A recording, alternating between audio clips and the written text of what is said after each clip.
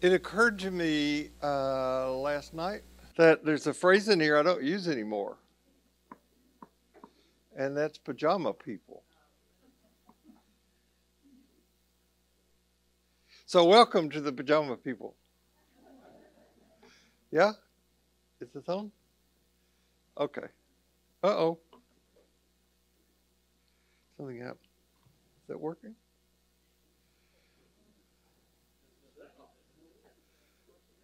We're, we're split. So, spring break affects us, right? A little bit. And our crew is down today. So, Olivia, thank you for making all this happen. And John and Tim. So,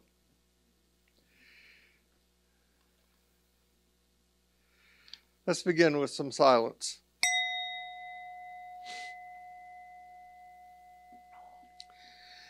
Just take a deep breath and try to get in the room, try to be here.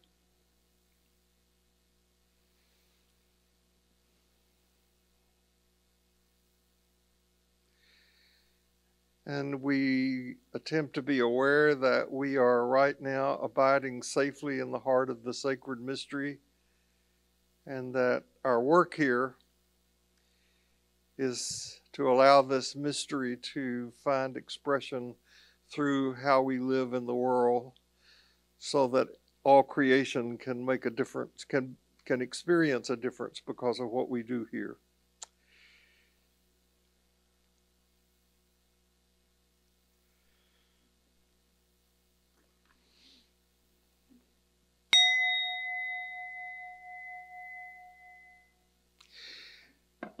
And no matter who you are, no matter where you are in your spiritual journey, you are welcome here.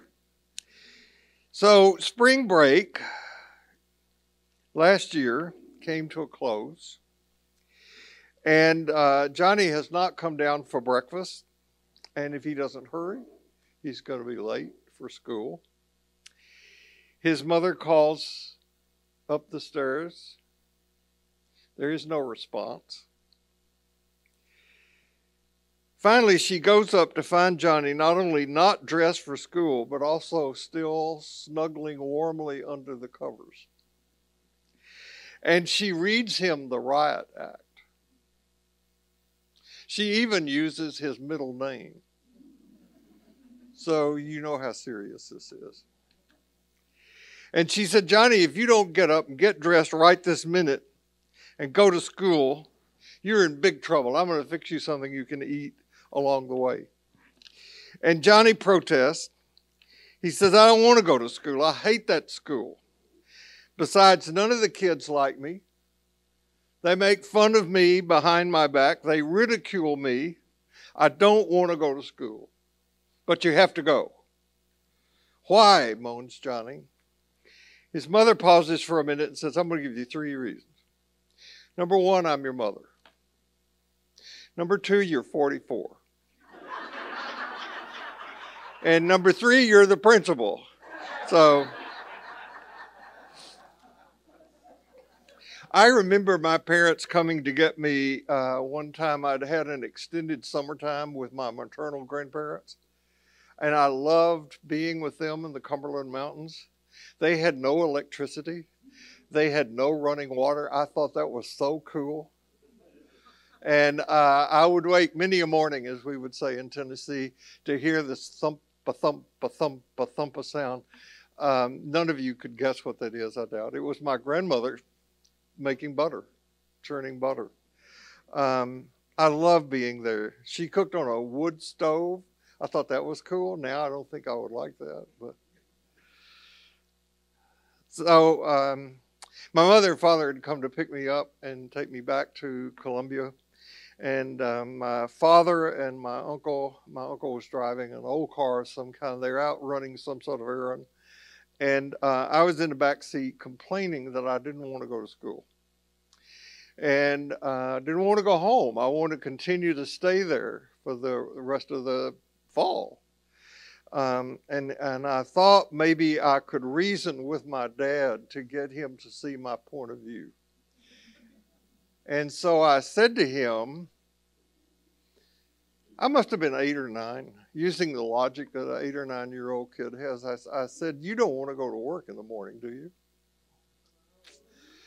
And my dad did not respond to me. He turned and said something to my uncle, which is as crystal clear to me right this moment as if it had happened just a couple of days ago. My dad turned to my uncle and said, "I cannot imagine getting up and going to a job I didn't love." Now that wired two things in my brain that day. One was I was going to go to school. And the second was, well, I didn't like school. It would take me years before I learned to like going to school, the process of going to school. But the other thing it wired in me was that when I got out of school and became an adult, I would have a job that I would love to get up and go to every single day. I typed into Google the question, how many people don't like their jobs? And the answers I got back were between 50 and 85% of people don't like their work. Did you know that more heart attacks occur on Monday morning between 8 and 10 o'clock than any other time of the week? We have a thought about what we're about to do that causes us stress. Certainly the pandemic has revealed to us the case that records number of people have quit their jobs, have figured out how to work from home. And I can tell you as a preaching pastor and as one who now teaches that there is a world of difference between I've got to have something to say on Sunday and the experience of I've got something to say on Sunday. So that's what I want to talk to you about today. In the next little while, we're going to talk about 3 things that I'll elucidate in a moment. You remember that today what I want to talk about is teachers, teachings, being taught, and teaching. You've seen the t-shirt that says, "If you can read this, thank a teacher." So last week we began here a new theme about embracing the places that scare us as things fall apart. And I want to remind you, this is not intended to be doom and gloom, quite the contrary. Because my thesis is that it is only by fearlessly embracing the inevitable that we can experience peace.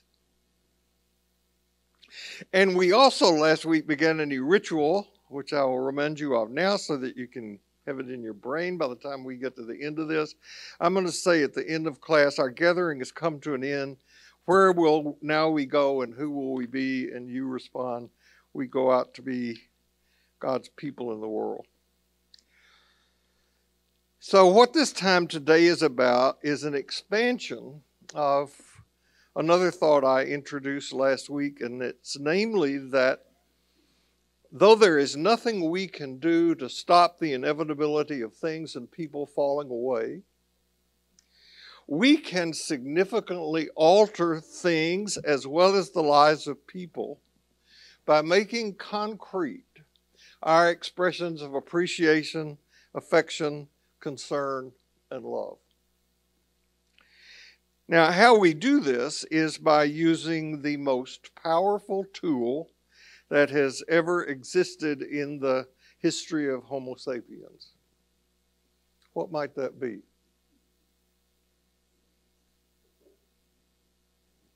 Words. Language.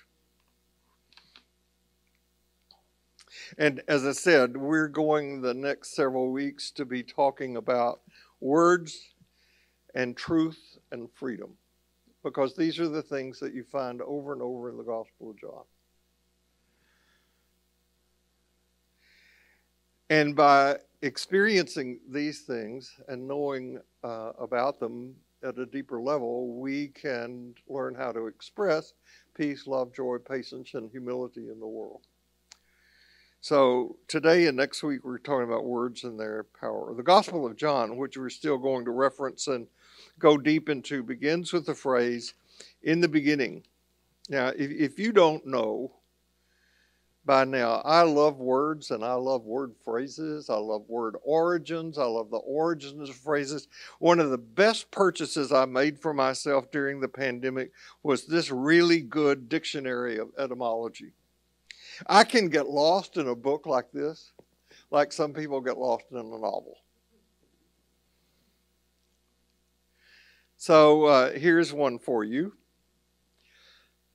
What do these words have in common? Now, I showed this to Sherry yesterday, and she said, well, they all have 3 letters. That's true, but that's not the answer. They're all letters. You got it. They're all letters of the alphabet when you say them. B, C, I, J, P, Q, R, T, U, Y. They're all letters of the alphabet when you say them. And then there's Q. There's Q. Q-U-E-U-E. Yeah, Q is a strange word because it has all those unnecessary vowels in it. You just be fine with just using Q. I mentioned to you that my mother was a high school senior English teacher, and the only human being I've ever known who had a degree in Latin. And she used to play this word game, a lot of word games with me. One was about seeing which word had the most meanings. And we'd come up with one. I would have to go look it up, which is the way to get me out of her hair. I lived for a long time with the belief that the word that had the most meaning was the word run or the word fast. You know, colors can run. In a thing, you can fast from food. A horse can be fast. You can tie a horse fast. But the word with the most meanings in the English language is the word set. It has 430 definitions in the Oxford English Dictionary. The word itself commands an entry of 600,000 words. Now, please don't use the rest of this time today trying to think of all the definitions of set. You can go home and do that later. So a few weeks ago, I said in here that I believe in miracles, and I do. I think that it is a miracle that I can stand here and use air to vibrate a couple of chords in my throat that produces sound that goes through the air, that strikes your ears, that you can translate without even having to think much about it, those sounds into intelligible words and string them together to make sense. That's a miracle. Of course, each of you hears something differently in here. And it gets better because I have had people say back to me in person or email things that I never said in here. Not only is it not something I didn't say, it's usually something I wouldn't say. I've been a practicing psychotherapist for decades, and I have still not gotten used to the fact that somebody will come into a session and they will say something like, you know, what you said during our last session was so helpful or so harmful, one of the two, that and I was wanting to know what it was so that I could use it again or avoid it, would ask, what was it? And they would say something back to me I never said.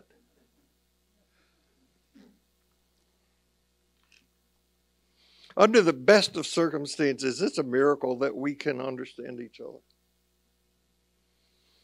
The same word in our language can not only have dramatically different meanings, but be pronounced differently. The bandage was wound around the wound.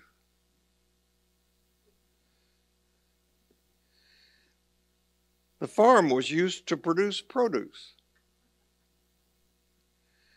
The dump was so full that it had to refuse refuse. Since there is no time like the present, he thought it was time to present the present.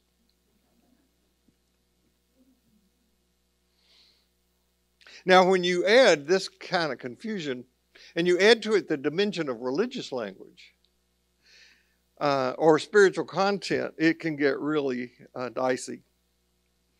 I've had more than one person come up to me over the years of teaching Ordinary Life and say, "This is not a Sunday school class."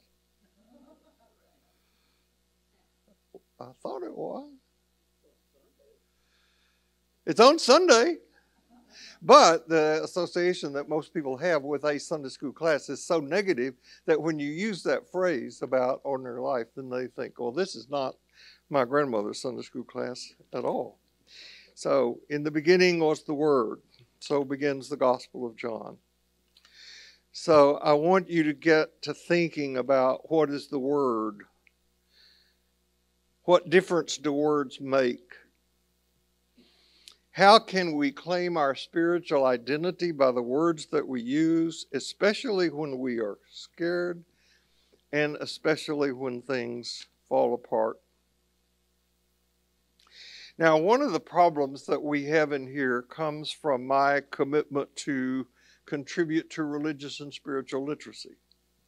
Now, I teach basing what I teach on some aspect of religious tradition or the Bible. And some significant number of people who've come or do come to Ordinary Life have been so significantly wounded by organized religion growing up that as soon as I head in that direction, they turn it off. Right? Now, though I think the writings that make up the Bible have some insights into what it means to be human, so much so that they are worthy of our attention, I think the church has shot itself in the foot by not bringing into the education program of the church truth about what has been going on in the field of biblical archaeology, research, biblical studies over the last 50 years, particularly since the Dead Sea Scrolls were discovered in the 40s.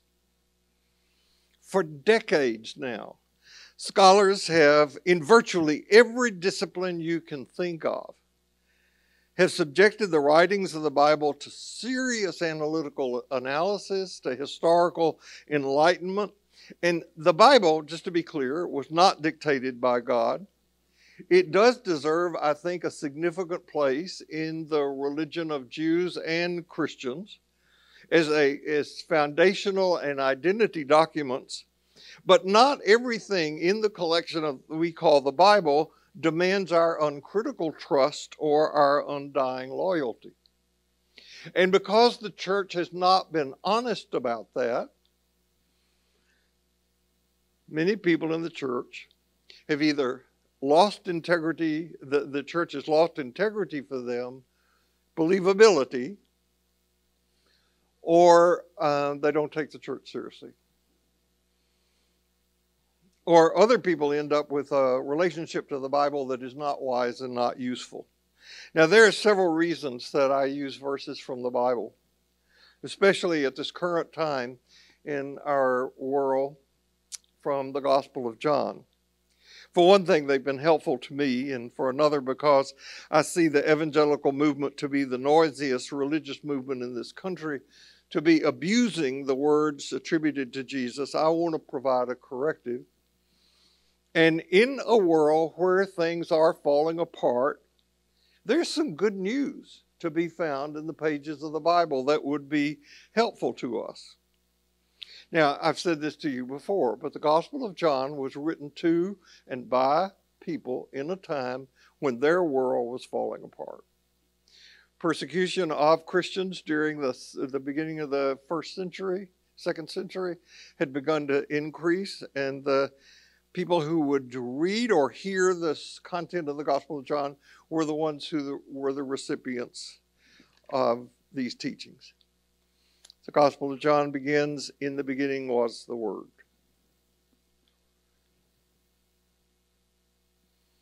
Words matter.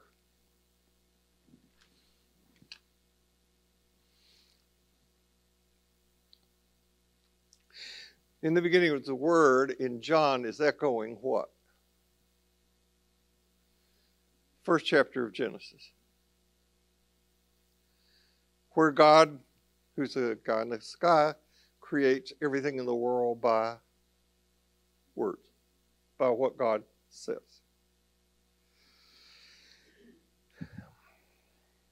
So the Pope dies and goes to heaven, of course. And St. Peter greets him and says, "Your Holiness, welcome, come in. What can we do to get your stay off to a good start?" And the Pope thinks for a moment and says, I've been curious about how closely we've come on earth to matching the will of God. We have prayed it every day. Thy will be done on earth as it is in heaven. However, I'm sure we messed some things up. I'm sure we missed some things. Is there any way that I could know? And St. Peter says, of course, and takes him down this long aisle to these huge doors. And these two big doors open, and inside is a library that none of us could imagine. And St. Peter says to the Pope, in here, you have recorded the will of God from the Big Bang Theory until now. And you have all eternity to look at. Take your time. So the Pope finds a comfortable chair and sits down. And a couple of centuries later, in our time, St. Peter passes the door one day, and from inside the celestial library, he hears this deep, agonizing sobbing. And between sobs, the words, actually there's screams that can be heard. "Oh no, God, no, no." And monks and angels come when the sounds begin to reverberate all over the heavenly city. St. Peter goes up and puts his hand on the Pope and says, "Your Holiness, what is it?"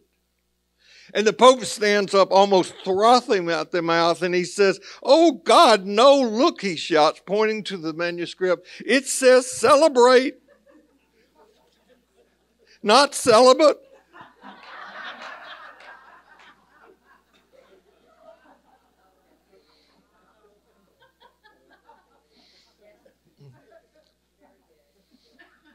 It's a joke, but it illustrates something, right? The notion of celibacy was created not by one word, but by several, not one of which are in the Bible. It is a highly unnatural practice that has survived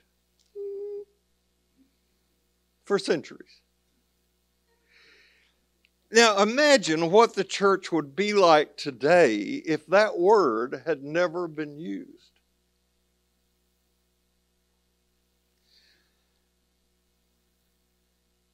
If that word had never been used, it would not more than likely have created a male-dominated church. Maybe women would be held in higher esteem in this church.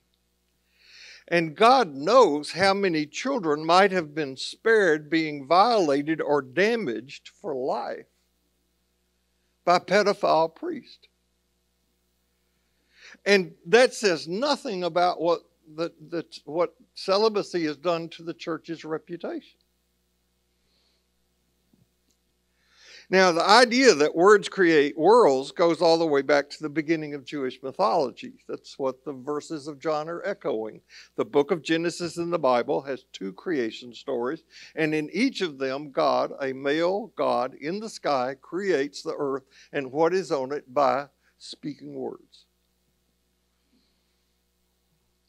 Now, every religious tradition I know about,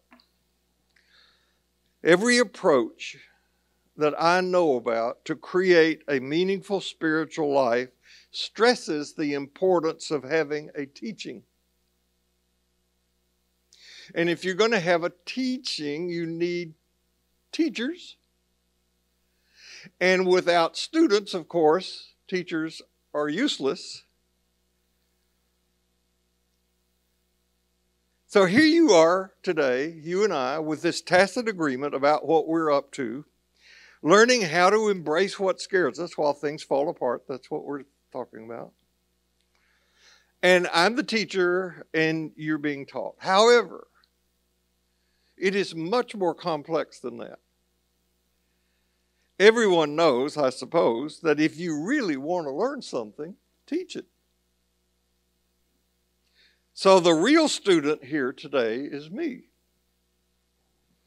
And the desire I have to be as clear as possible in communicating a very complicated subject matter. In facing fearlessly the fact that things arise and they fall away, we need to learn some things. And I'm going to take you right to the bottom line today, because my most intense learning experiences have been in the presence of death and dying. Cheerful thought. Just grit your teeth and we'll get through this. It's not going to be as bad as you think. All of my initial clinical experience, my clinical training, was in a hospital setting for 7 years. And so in the hospital setting, we dealt with death and dying on a regular basis. The hospice movement was not in place when I began my training in the mid to late 60s. And what we were taught and what I learned very early on is that, now this is if you're lucky. You remember this? That what my supervisor said to me when we went out on rounds the very first day and we were scared. He said, if you're lucky, you will grow old, get sick, and die. If you're lucky. If you're not lucky, you're going to get hit by a truck or have a sudden heart attack or something like that. But if you're lucky, you'll enjoy this process of growing old, and unless you have a neurological condition, you'll be, thanks to the hospice movement now, pretty lucid and aware right up until the end.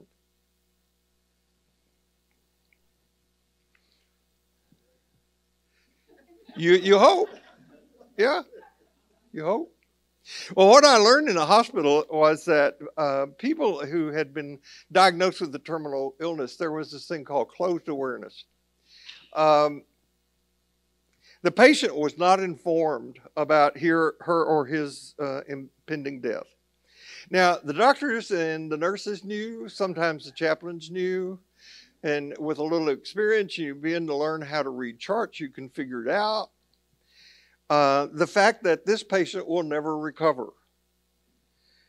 Now, this closed awareness bit is no good when you're in the process of active dying. You need the benefit of knowing what's happening so that you can, as they say, get your affairs in order and say goodbye and all those other things. And then there is the situation where there is suspicion awareness. Gradually, the patient becomes aware that he or she is dying. And so patients who enter into this phase do what they can to elicit information from their caregivers about their dying process. I'm dying, aren't I? I'm going to die, aren't I? I'm not getting out of here alive, or am I? How much longer do I have? And in collusion, usually with the family, the patient gets lied to. Hey, you're fine. We're going to lick this thing. You'll be fine. And then there is a situation where the dying and the caregivers and the family, they enter this tacit agreement, unspoken, of mutual pretense. We all know that I am dying, but we're not going to talk about it. We're just not going to address this situation. And then there is a situation where there is open awareness. The patient knows, has been told, and everybody around the patient knows and can deal with it.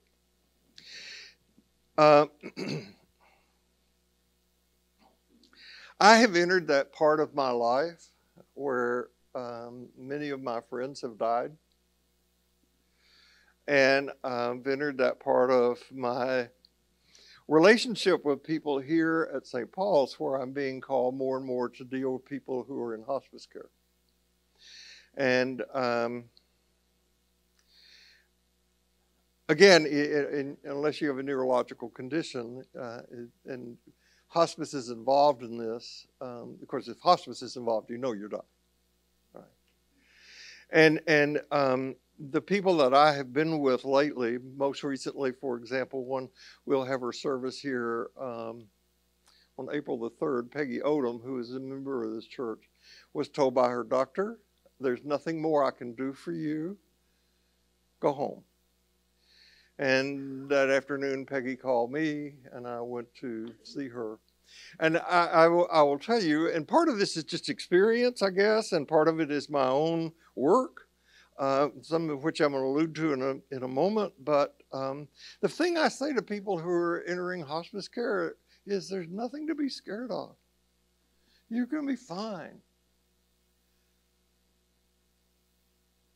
And I can watch hospice people long enough to know that that's the truth. You're going to be fine.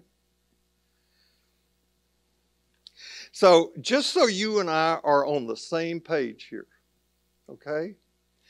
Whether you know it or not, you are suffering from a sexually transmitted terminal illness.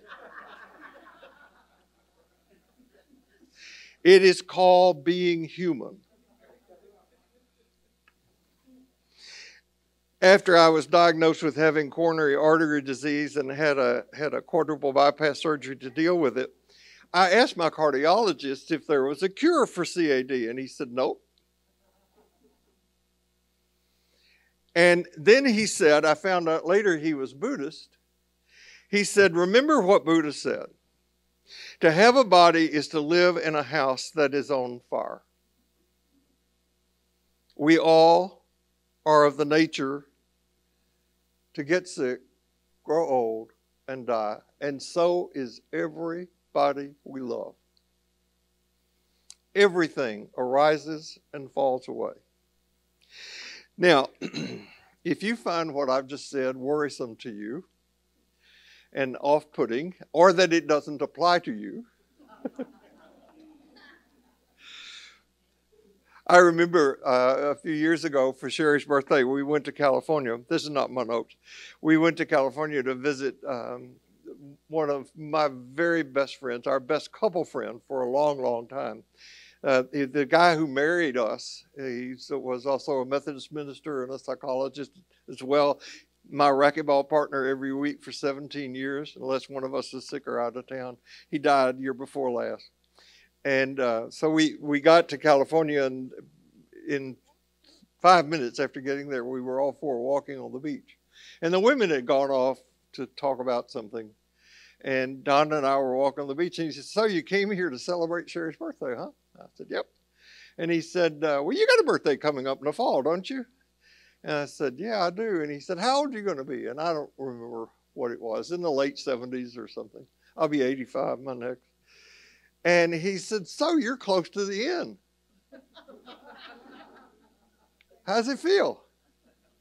And the whole weekend, that's all we talked about, was what made life meaningful, how we wanted to be remembered, what we had yet to do, all that sort of thing. And one day we stopped somewhere for lunch, and I found myself saying, well, if I should die. It's reflexive. We deny so much. So if you're in that category and you are not in the process of actively dying, I recommend that you buy and get this book, The Grace in Dying by Kathleen Singh. Kathleen Singh was going to come and speak here. We had a date with her. I called her up and played the trump card. I saw that she was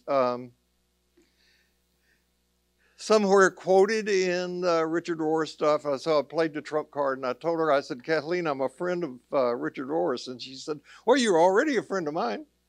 I said, I want to get you to come to Houston to speak. So we worked out a date, and she was coming here to be one of the lecture speakers. And about 2 months after we had arranged it, she called me up one day and said, I can't come. I've just gotten a devastating diagnosis of cancer. I won't be here. And 2 months later, she was dead.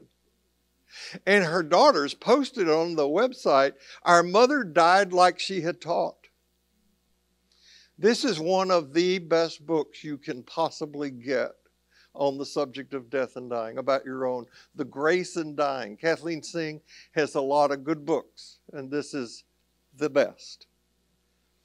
Now, if you are closer to the end and are in the process of active dying, I recommend this book by Atul Gawande called Being Mortal. This is the book that I think allowed Peggy Odom to decide a week or two before she died where she wanted to be when she died. And she transitioned. This is a great book too. Both of these need to be in your library. So one of the great things now about our time in life is the hospice movement. So hospice patients can have pain managed. And as I said, unless there's neurological damage or disorder, you can stay pretty lucid right to the last, right? And you have a chance to do something. So, of course, if you're in hospice, there's open awareness. We can talk about your journey. And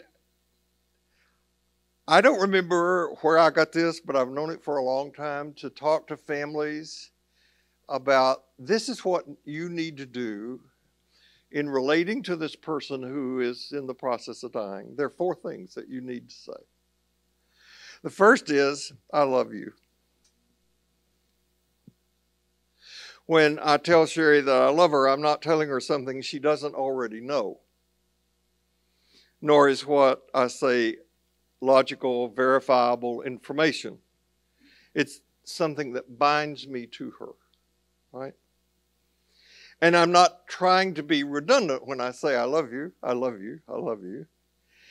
It's more like when the sun comes up every day, there are new, yet to be explored possibilities. So that when each one of us says it to the other, there's a promise of renewed, deepened intimacy between us.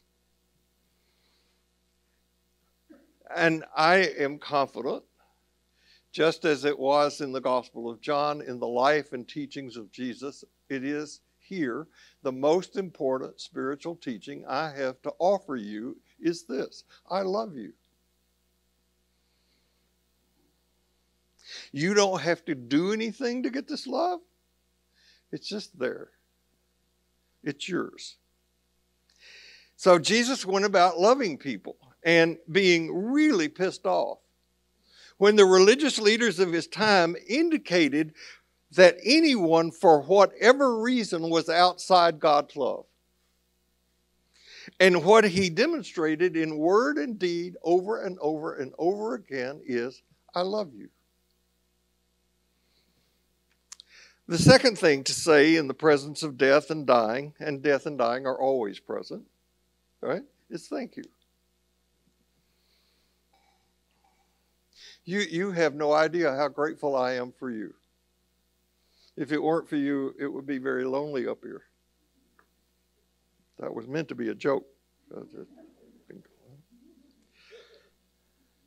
So my yearning and call is to be a spiritual teacher, and it's come to pass that this is where I get to experience and fulfill this urge. Thank you. Thank you. We do this too seldom in our relationships. There's a story in the Jesus narrative where Jesus heals 10 lepers. You know the story? And they run off to show themselves clean to the priest, which is only going to get Jesus deeper into trouble in that economy. And as they're running off in joy of being pronounced clean, just one comes back and says thank you. So years ago, Sherry and I attended a psychology conference in Atlanta where John Gottman was the plenary speaker. John Gottman was talking about his most recent research. And Gottman, at the time, I'm not sure this is true any longer, but at the time, John Gottman owned the market in relationship research in the United States. And in this particular psychology conference, we heard him talk about what he would later in one of his books call bids for each other's affection, attention, and appreciation. And what he said is what they found out in relationships that flourish, and not all relationships do, but in relationships that flourish, there's a 6-to-1 ratio of positive to negative comments. Now, this includes the things you say to your intimate partner, Surely things like, thanks for bringing me juice this morning. Thanks for bringing the paper. Thanks for making coffee. You look great in that color. I love that fragrance on you, that cologne, whatever it is, etc., etc. These are so critically important in relationships. So we heard his presentation, and then the two of us went to lunch, and we processed what he said. And I was saying to Sherry, wow, how important are those 6 things to say them? And Sherry's experience was different. She said what I got back is how powerful is that one negative. It can wipe out so much. Now, this is complicated because most of us, especially me, don't have a clue about the emotional wake we leave in the lives of other people.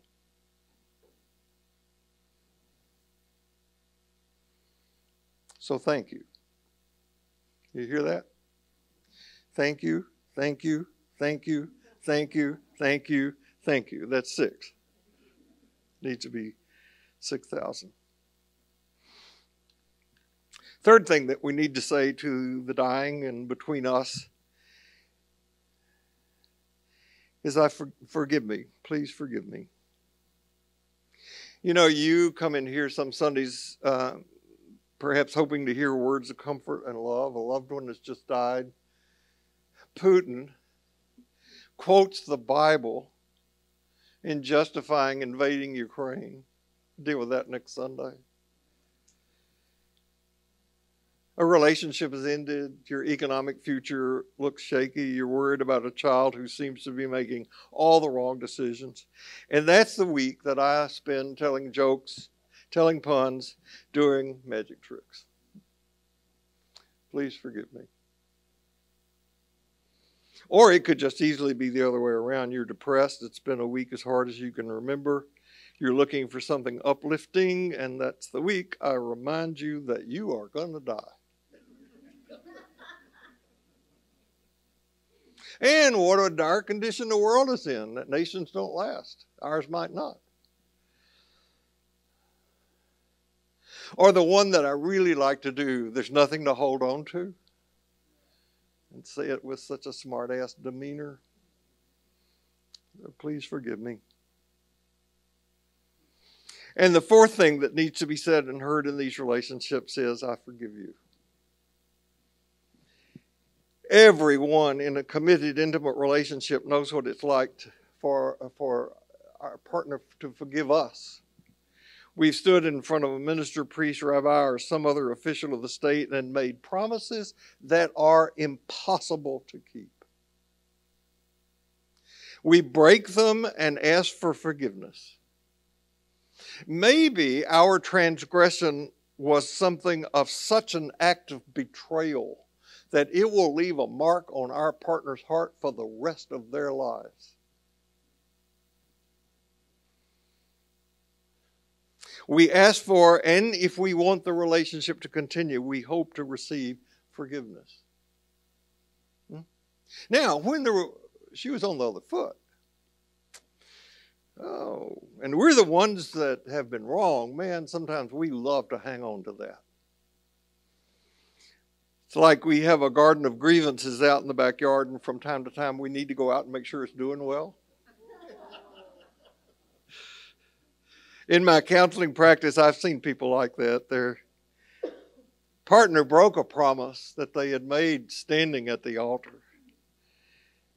And that was 15 years ago. But to hear them talk about it, it was as if it was last week. It's so raw and fresh. Of course, in the relationship that you and I have, there's nothing to forgive, is there? Well, I've begged you. Only because it's so essential to your well-being to have a daily spiritual practice, and some of you have still not done it. I forgive you. Or there are times when your body makes it here, but your mind stayed home in bed. Or about 5 minutes after class starts, your spirit goes out the window. You just go to sleep.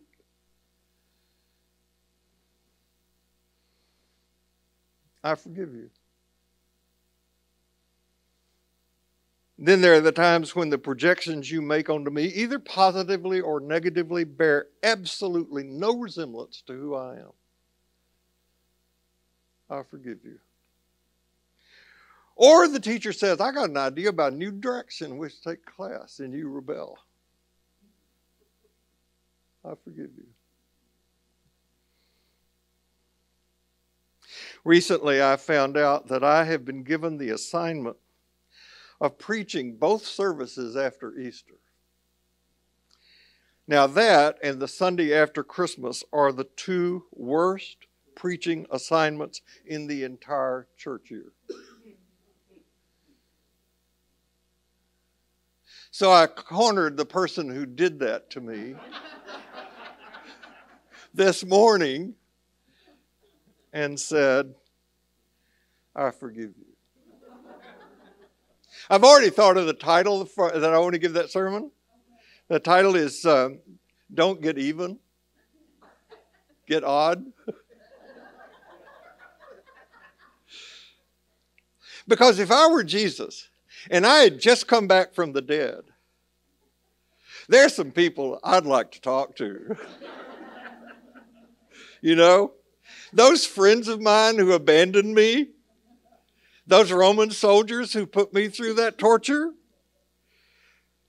But Jesus didn't do that.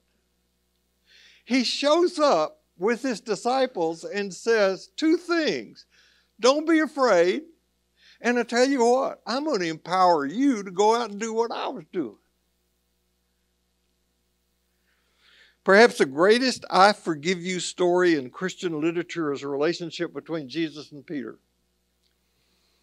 In a parable the early church told, and who knows, maybe it has some roots in the actual relationship between Jesus and Peter. Peter professes his love and loyalty to Jesus. And Jesus says, Peter, I know you, and you're going to betray me. And Peter looks at him and says, no, sir, not I, sir. Not me. But of course he does. Not just once, but 3 times. And it doesn't say in the story what Peter saw in those eyes when Jesus was being led away from the trial at Pilate and they gaze eyes. But I can guarantee you it was not, Peter, you no good so-and-so. I told you. Rather, it was, Peter, I still love you. I love you. Thank you. Please forgive me. I forgive you. When things fall apart and we're scared, say those. Now, before you leave here, start making the list of people you need to say that to. Your parents, your partner, your children, and maybe most of all, even to yourself. Now that's important because what we bring to the table in all of our relationship, in all the worlds that we inhabit, especially in the face of our awareness that things fall apart, is a relationship we have to us. So this is the formula for how you embrace what scares you. If I'm in active hospice and you come to see me, please don't be scared. It's okay. So take these words out of here and use them. Find as many opportunities as you can to use them. I love you. Thank you. Please forgive me. I forgive you.